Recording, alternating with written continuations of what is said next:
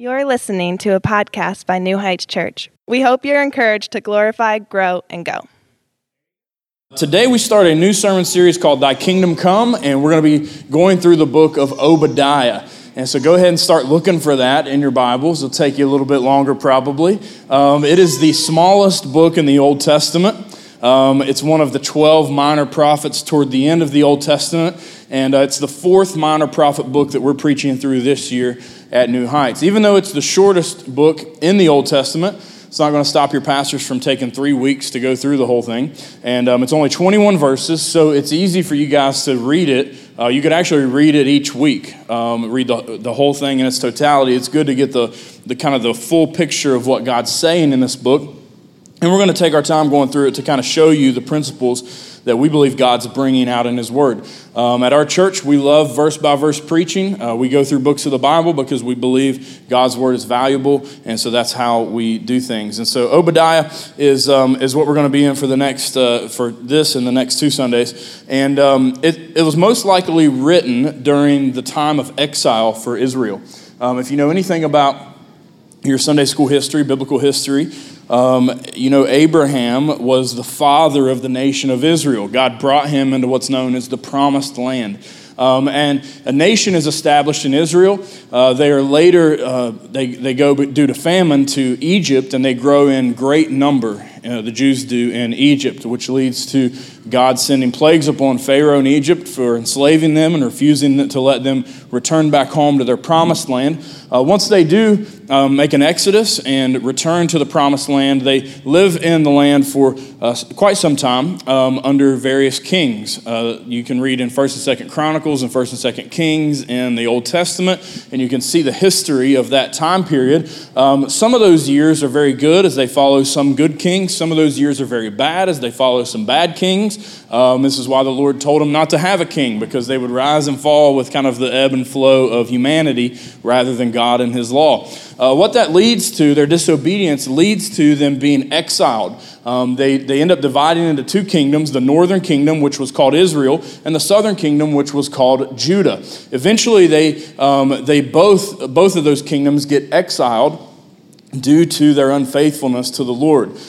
Israel is defeated by the Assyrian Empire, and you can read wrath against the empire that conquers them in the book of Nahum, a book that we recently preached through. The book of Habakkuk is a wrath that's pronounced upon Babylon, the empire that ultimately captures and exiles the southern kingdom of Judah. Now, Obadiah is written during that exile. Obadiah prophesies, as well as a lot of other prophets during the exile. Guys like Daniel prophesied during the exile. Jeremiah prophesied during the exile.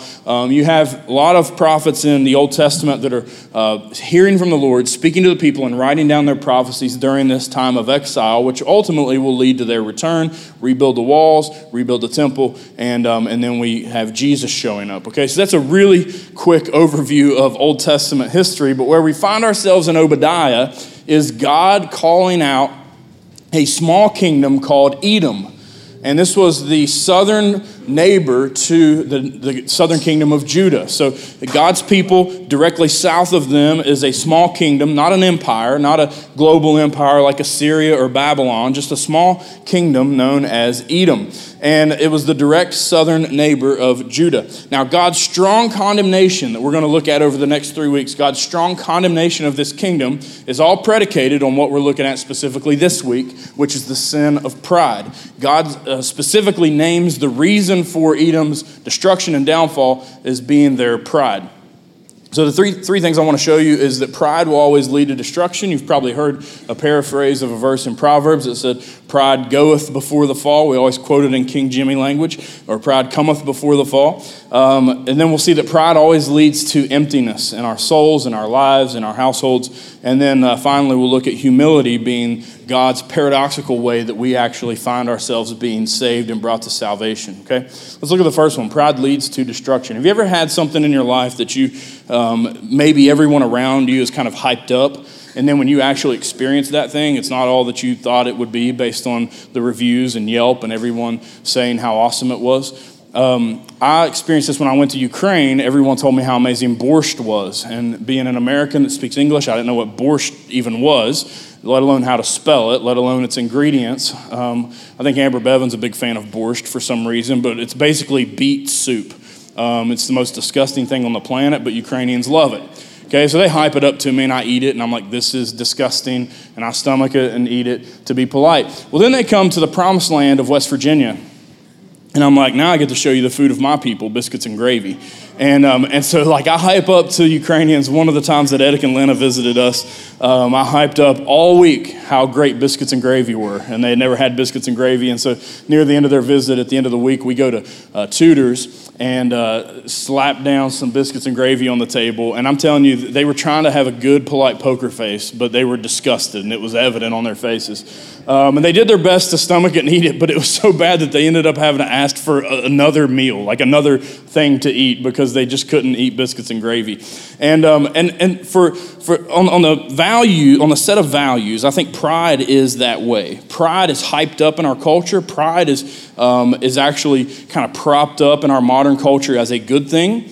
But the Bible has nothing but bad things to say about pride. We're told over and over and over again that pride is something that is amazing. It's a honorable and winsome quality in people if they're proud of who they are. Now you have this, a lot of times we associate it with liberalism, but you have it on conservatism as well. And so you have a lot of really conservative political people who are very proud of their heritage and upbringing. You have a lot of liberal political people who are very proud of the way that they're born or the way that they are. The Bible condemns everyone in their pride. The Bible has not a lot of great things to say about pride. If I could read to you Proverbs 16:18 that I quoted earlier, it says, "Pride goes before destruction, and a haughty spirit before a fall." So pride is seemingly condemned in all cases, and it comes as a little bit of a shock to us, and we're like, wait a minute, isn't it good to be proud of things? And let me just tell you, when you search the scriptures, you don't find a lot of places to be proud. I'll give you a couple of them. There is a good kind of pride that's mentioned in Scripture, and it would be, the best example I could give is like when you're proud of your children. They accomplish something, you say, child, son, daughter, I'm proud of you for the way that you conducted yourself or the thing that you accomplished. But the bad pride is I'm proud of me. And so it is actually even encouraged that we be proud of other people, but it is very much discouraged in Scripture that we be proud of ourselves. 2 Corinthians 7:4, Paul's writing to a church that he planted, and he says, I'm acting with great boldness toward you. I have great pride in you. I'm filled with comfort. In all our affliction, I am overflowing with joy. Church, there are lots of moments as a pastor that I see you living and carrying out the Great Commission and doing the things that God has commanded you to do, and I see those things, and I say, church, I'm very proud of you. And so that's not sinful in and of itself. And so really the root determination of if pride is sinful or not is if it's selfish or selfless. And so pride that is honoring to God is being proud of others, but pride that is dishonoring to God is being prideful in yourself or proud of yourself. Now, there's one indication in Scripture of being proud of your own work, and that comes from Ecclesiastes 3:22, where the old man Solomon, kind of at the end of his life, says, I saw there's nothing better than that a man should rejoice in his work, for that is his lot. Now, he doesn't use the word pride or proud in Hebrew, but he says you can rejoice in your work. And he finishes by saying, who can bring him to see what will be after him? I think even the way that Solomon writes this, he's indicating that the only way that we can be proud of our work is if it benefits other people. He says, I'm not going to be around to see the fruits of the work that I've invested in, but he's seemingly prayerful that it can bless and help other people. It's a selfless pride. And so the idea of only having selfless pride is radically different from our modern American culture, which props up and stages selfish pride. Our culture says, never change who you are. But the Bible says, no matter who you are, you have to change. That's countercultural, that's counterintuitive, it's paradoxical, it doesn't make sense to us, but it is the message of Scripture that no matter who you are or how pleased you are with yourself, the Bible calls you to deny yourself and put yourself to death and follow after another who is perfect and higher than you. That's the message of the gospel. And pride creeps in and it distracts us from that true principle of Christianity that we are called to deny ourselves. When Jesus described how we're supposed to live our lives, he described it with a cross. Now we wear crosses on our necklaces and we get crosses tattooed on us, and we've kind of lost the imagery a little bit. I mean, we know what the cross means, but I want you to think of what Jesus meant when he said, pick up your cross and follow me. He was describing an instrument of death. He said, take an instrument of death to identify yourself. Kill yourselves if you're going to be a disciple of me, a follower of me.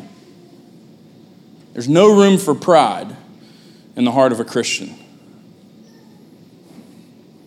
And this sin is what God says to Edom is their downfall. He tells Edom, the reason that destruction is coming for you is pride. Let's read in Obadiah chapter 1, the only chapter. We'll read verses 1 through 4 to begin today. The vision of Obadiah, thus says the Lord God concerning Edom.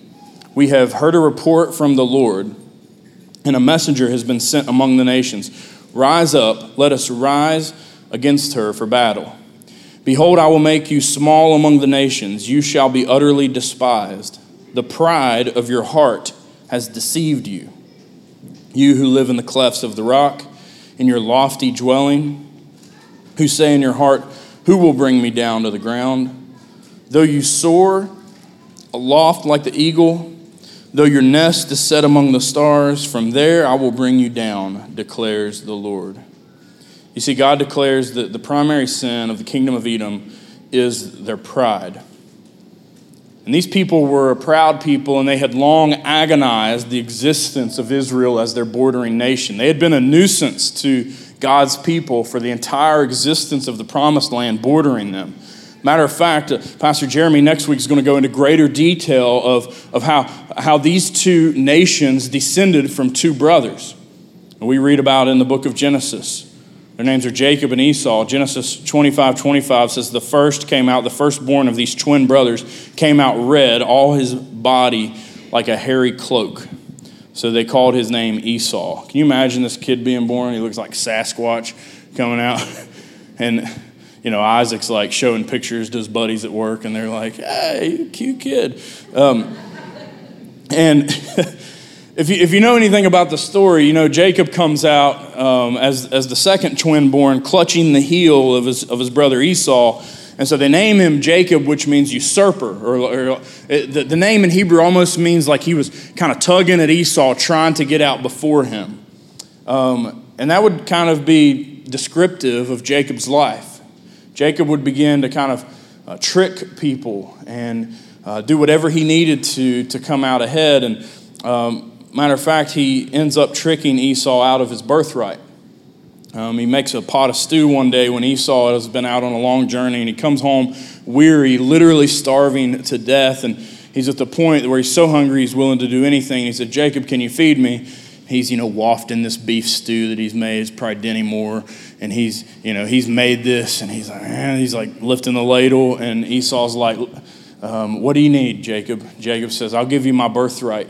Or Jacob says, you give me your birthright, and I'll give you this stew. And Esau says, well, what good's my birthright if I die? And so he says, okay, deal. And Esau just, in that moment, demonstrates a carelessness for something that should have been the most important thing to him. It would have been all of his father's inheritance. It would have been the lineage of a prophesied family from God and his decree. And in all of those things, Esau treated them with carelessness. And then Jacob goes on to trick Isaac to receive the blessing. And then in Isaac's proclamation on his deathbed to Jacob and to Esau, he blesses Jacob and he says, your descendants are going to be numerous, just like the promise to his father Abraham. And he says, the promise that God has made is going to continue on through your family. And through Jacob, he had 12 sons, which become the 12 tribes of Israel, and they inherit the land of Israel. But to Esau, he says that you're going to find yourself in war with your brother. And they begin a rivalry that even in their lineage plays out, and their descendants become the nation of Israel and the nation of Edom. Jacob's name is literally changed to Israel by God, which means God prevails or God wins. Even though Jacob was a wrestler God was the victor. And Esau, whose name means hairy, is changed to Edom, which in Hebrew means red. The color of his hair, the color of the stew that he gave his birthright away for, and ironically, it was the color of the land that his descendants would eventually inherit. You see, the Edomites were true mountaineers. Thousands of years later, as they inherit this land, the best way I could explain the land of Edom to you would be like imagining Colorado for us. If you've ever seen the Red Rock Amphitheater in Colorado, I had the chance to go there last summer and see it. It's just a beautiful sight, and you're seeing the rocky cliffs and the high elevations and things like that. That's very similar to the way that the land of Edom was or is set up even to this day. There's the cities, the main cities of the kingdom of Edom. Most of them were over 4,000 feet in elevation, and so these were mountain people. And they actually used this height to defend themselves. And they had a really strong and good military defense because of their vantage point of where their land laid. But the Lord says your height that you find security in is actually going to be the very thing that makes your downfall even greater. You see, our defenses tend to lead us into false security, and that false sense of security will tend to lead us into pride. And we're a lot like Edom in that sense. We like to find security in the things that we can put around us. Maybe it's not red mountains for you, but we like to find security in wealth. We like to find security in our spheres of influence. We find security in our ability to have authority or control over people or circumstances or situations. And the problem with that is that God has called us to be a people of dependence, not independence. We just celebrated Independence Day. We went to the Hamlin Parade. My goal is to convert our entire church to people who honor the great old tradition of going to Hamlin for the 4th of July parade. Y'all will all get there one of these days, okay? But the number of New Heights people that watch the Hamlin Parade is growing. But we celebrated independence, and listen, when we're talking about independence from Great Britain, I'm all for that, right? We can all agree, we don't want to be a colony. But that spirit lives in us, and it lives as a result of our depravity, and it even starts at a young age. I mean, my kids will say, hey, Dad, I want to do what I want to do, when I want to do it, and how I want to do it. And kids get like that. They want to be their own kings and their own queens. And if we're honest, as we grow and mature into adulthood, y'all ever just at your house sometimes, and you're like, I can do whatever I want? Like, do you ever do that? Sometimes it just hits me like I'm actually an adult. Like it's just hitting me at age 35. Like I realize it sometimes. And then it also hits me that I can't do whatever I want. I'm called upon to honor the Lord with my life. I have a responsibility with a job and a wife and children and so forth and so on. And so although we have this kind of depraved longing for us to be independent, we're called to be in responsibility and dependence on multiple tiers and levels. You've always been called to dependence. All of God's people have always been called to be dependent on God first and foremost, but guess what? Also to be dependent upon other people, to be in community, to love one another and to help one another. We're supposed to need each other, and we all have to need God. And if you want a good definition of pride, it's the opposite of that. Pride is the selfish proclamation that I'm fine the way I am, and I don't need y'all, and I don't need God. That's what pride is. And it leads to destruction, and secondly, it leads to emptiness. You see, pride is ultimately rooted in self-sufficiency. The Hebrew word just means to be arrogant in oneself. It means that you find yourself to be fine the way you are and sufficient in and of yourself. It's the Hebrew word zudon, and it comes from a Hebrew verb, zud, which means to boil. You think about water boiling in a pot, how slow that happens, right? There's an old saying, a watched pot never boils, right? My 11-year-old son this week got a certificate in welding. He learned to weld. I'm done with Micah. I'm going to ask Micah to move out, so I can focus on my other 4 kids. I'm like, son, you're making money. Go get you a nice apartment and buy your truck. You'll be on your own, right? And so he learns to weld. So he's really competent in some ways. But then the other day he's wanting to boil eggs so he can eat eggs at the house. And Amanda was like, go boil some water. And he's like, how do I do that? I'm like, you can like do all that welding stuff, but like, all right. So he goes, and so Amanda's giving him like step by step how to boil water. And so, it's pretty simple. Put water in a pot, turn the stove on, and he stands there and just starts staring at it. And he's like, okay, can I put the eggs in yet? And we're like, just wait till it boils, man. And he's like, well, there's little bubbles coming on the bottom. And I'm like, it's going to be a minute. Just give it some time. And he's like, all right, I'll just keep watching it. And he's like, it's still not doing what it needs to do, Dad. And he was starting to learn the origin of the saying, a watch pot never boils.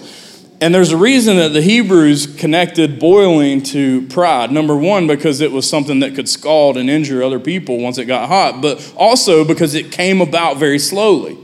It took a long time. You see, pride doesn't just show up and manifest itself all in its full force on one day. It begins slowly and it grows within us as something dangerous to our faith. And Esau very slowly became a prideful man in a rivalry with his brother, wanting nothing more than to end him. And the same word for boil is used to describe Jacob's cooking of the stew that he would eventually give up his inheritance for. And as his foolish independence boiled up in him, it would also boil up in the kingdom that became his descendants. You see, our depraved longing is to be self-sufficient, and it boils up within us, and we begin to think we can do this on our own. I mean, at its root, every time that you don't pray about something, that's pride. That's you foolishly thinking you don't need to take it to God and ask for his help with it. God continues to speak to the prideful people of Edom, and he prophesies to them that their pride is going to leave them very empty and lonely. Verse 5, God says, if thieves come to you, if plunderers came by night, how you have been destroyed. Would they not steal only enough for themselves?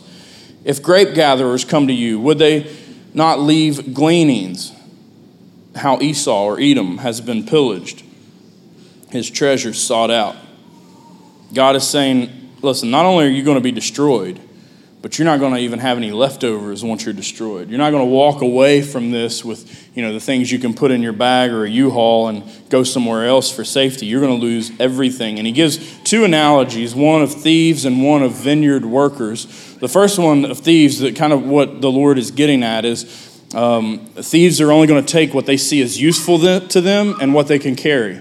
A dad hack I saw online. You dads that don't take notes during the sermon, you'll want to write this down.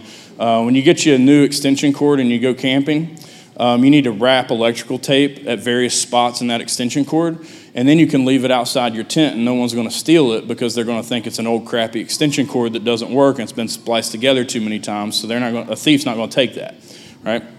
Even though it's a brand new extension cord, okay? Now you can say you learned something today.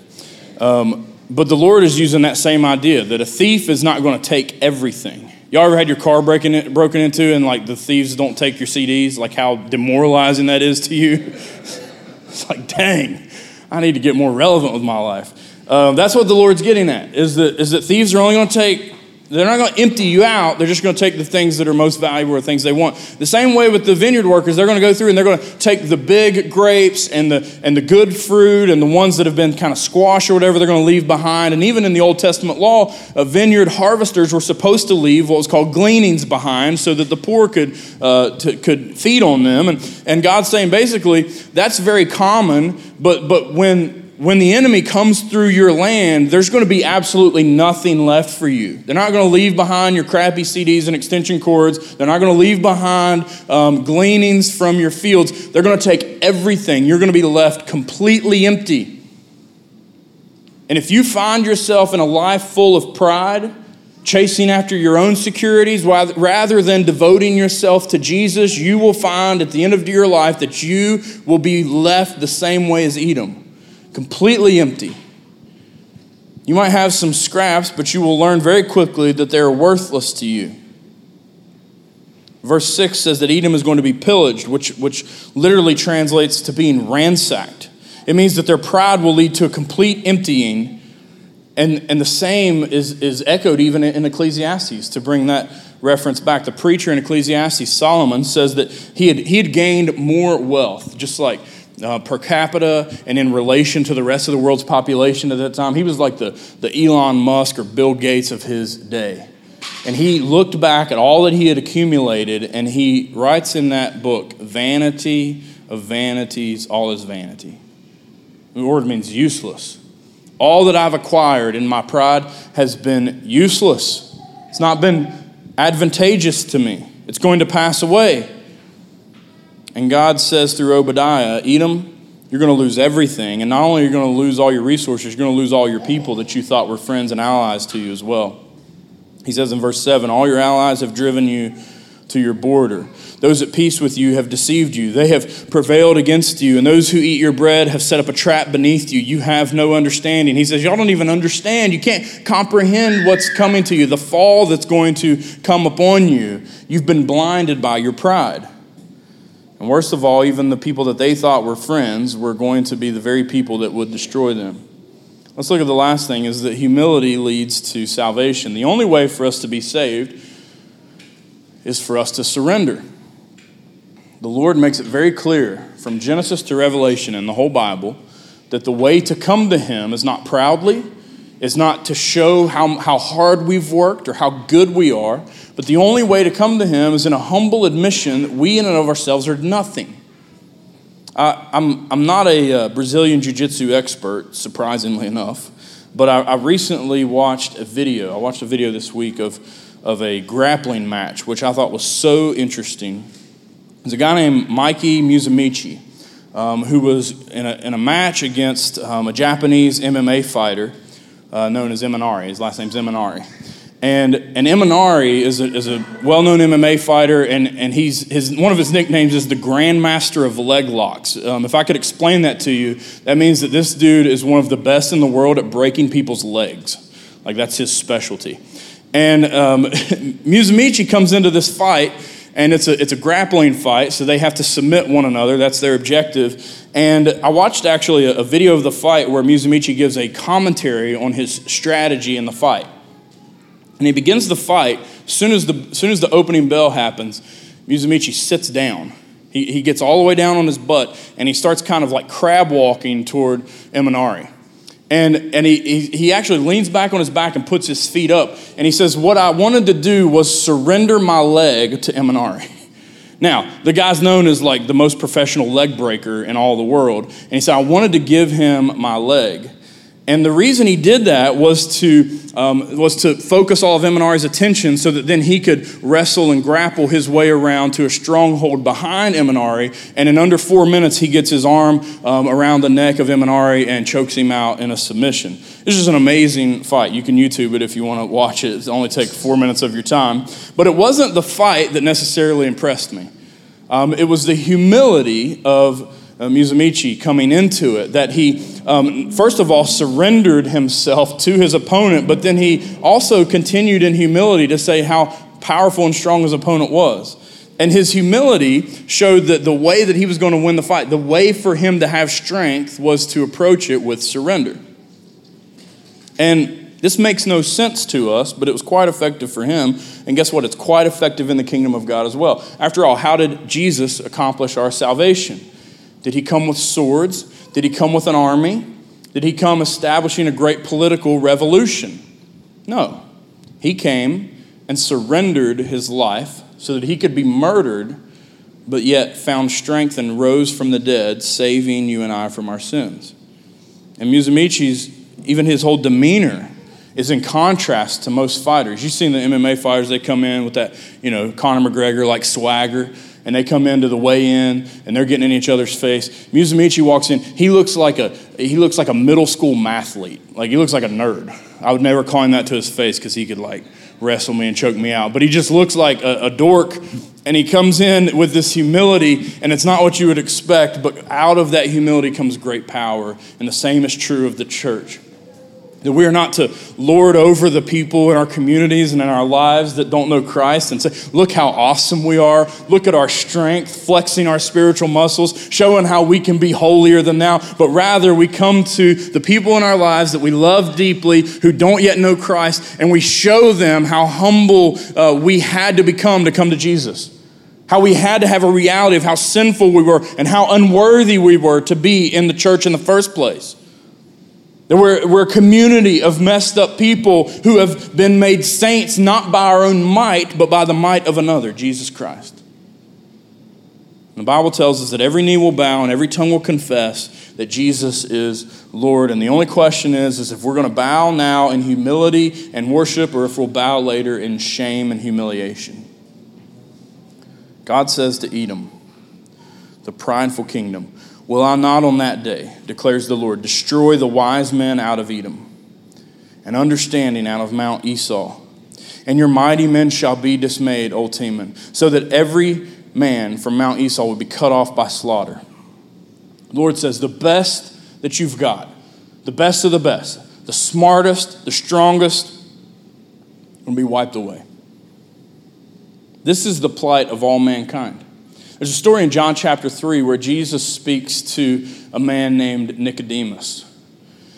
And Jesus reasons with a man named Nicodemus. Jesus actually refers to him in that passage as the teacher of Israel. Using the article "the" probably indicates that he was the highest ranking or most prominent preacher or teacher in all of the country. And being a man of that stature, he kept the law vigorously, and he came to Jesus by night asking him about Jesus' mission and who he was and how to inherit eternal life. And Nicodemus represented, most likely, the closest one could physically and spiritually and mentally get to fulfilling God's law. Like in all of Israel, if anyone was the closest to God, we would have expected it to be a man like Nicodemus. And Jesus takes one look at Nicodemus and he says, you've got to be born again. Now, it's one thing for someone to say something radical, like for you to be saved, you're going to have to sell all you own, you're going to have to get rid of your house, you're going to have to start over. That's a radical saying, but what Jesus is saying was felt impossible for Nicodemus. He says, how could I be born again? I mean, that happened once. I can't even remember it, but I don't know how I'm going to do it again. What Jesus is saying is that we are wholeheartedly unfit in our pride and our sin to inherit heaven. We can't do it. There's nothing that we can do on our own to inherit eternal life. The only thing we can do is come to God in humility, on our backs, if you will, and surrender to Him.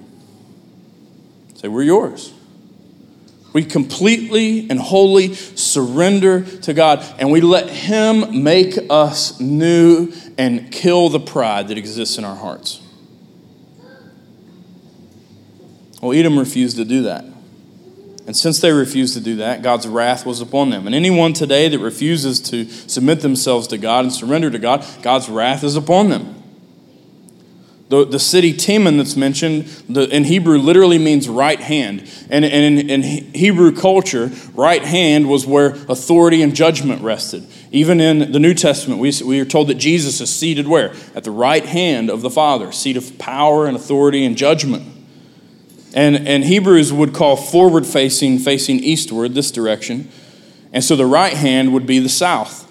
And when Habakkuk was kind of complaining to God about all the problems that were going to come to Israel and all the sin that was rampant in Israel, he says from the direction of Teman, the right hand, judgment is going to come for my people. Well, Teman and Edom, this city and this nation, thought very proudly that they were used as this instrument of judgment. But in reality, God tells them that judgment is going to come from their right hand a little bit further south, and it happens in the empire of Babylon. The same Babylon empire that conquered and exiled Israel is most likely the empire that conquers and destroys the tiny kingdom of Edom. What's interesting about this historically is that history doesn't even necessarily record the fall of Edom. There are little hints at it, but there's not really a historical record of the overthrow of Edom. The reality is it wasn't significant enough. The kingdom was obscure. They arise in obscurity. They slowly rise to this pride in their hearts, and then they disappear from the earth in the same way. And by the time we get to the 4th century, they're not even mentioned as existing. They become a mere footnote of history, a small kingdom that never amounts to much. And so what I want to finish by showing you is that you can lose everything and be forgotten by depending upon yourself.